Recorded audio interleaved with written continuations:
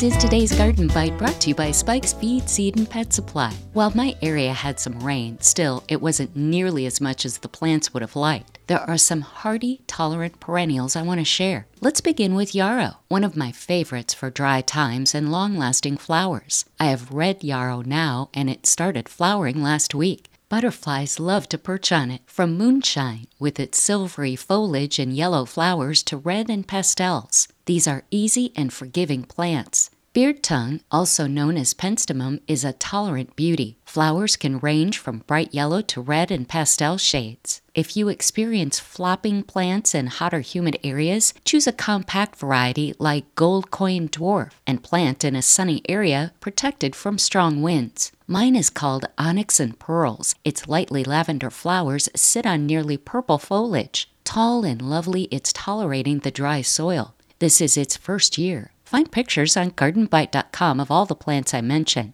Sedum is a workhorse in the garden, and there are so many choices. I have a number of them, from Autumn Joy, a standalone beauty that's very attractive to painted lady butterflies, to a number of ground covers. It's a showy sun lover that defies drought, deer, insects, and diseases. Wow! Coneflower is another favorite of mine. I have several kinds. Find pictures on my website. Unfortunately, I don't have all their names, but a couple of standouts include Powwow Berry and a double yellow that's just adorable. Find them all on my website. From pets to poultry, horses to turf, wildlife to livestock, you can be sure Spikes and Hool's Feed, Seed, and Pet Supply has it. Blending their own feeds, sourced locally, you know you're getting superior quality. 6 locations and shipping available. Go to spikesfeed.com. That's today's Garden Bite. I'm Terry Knight.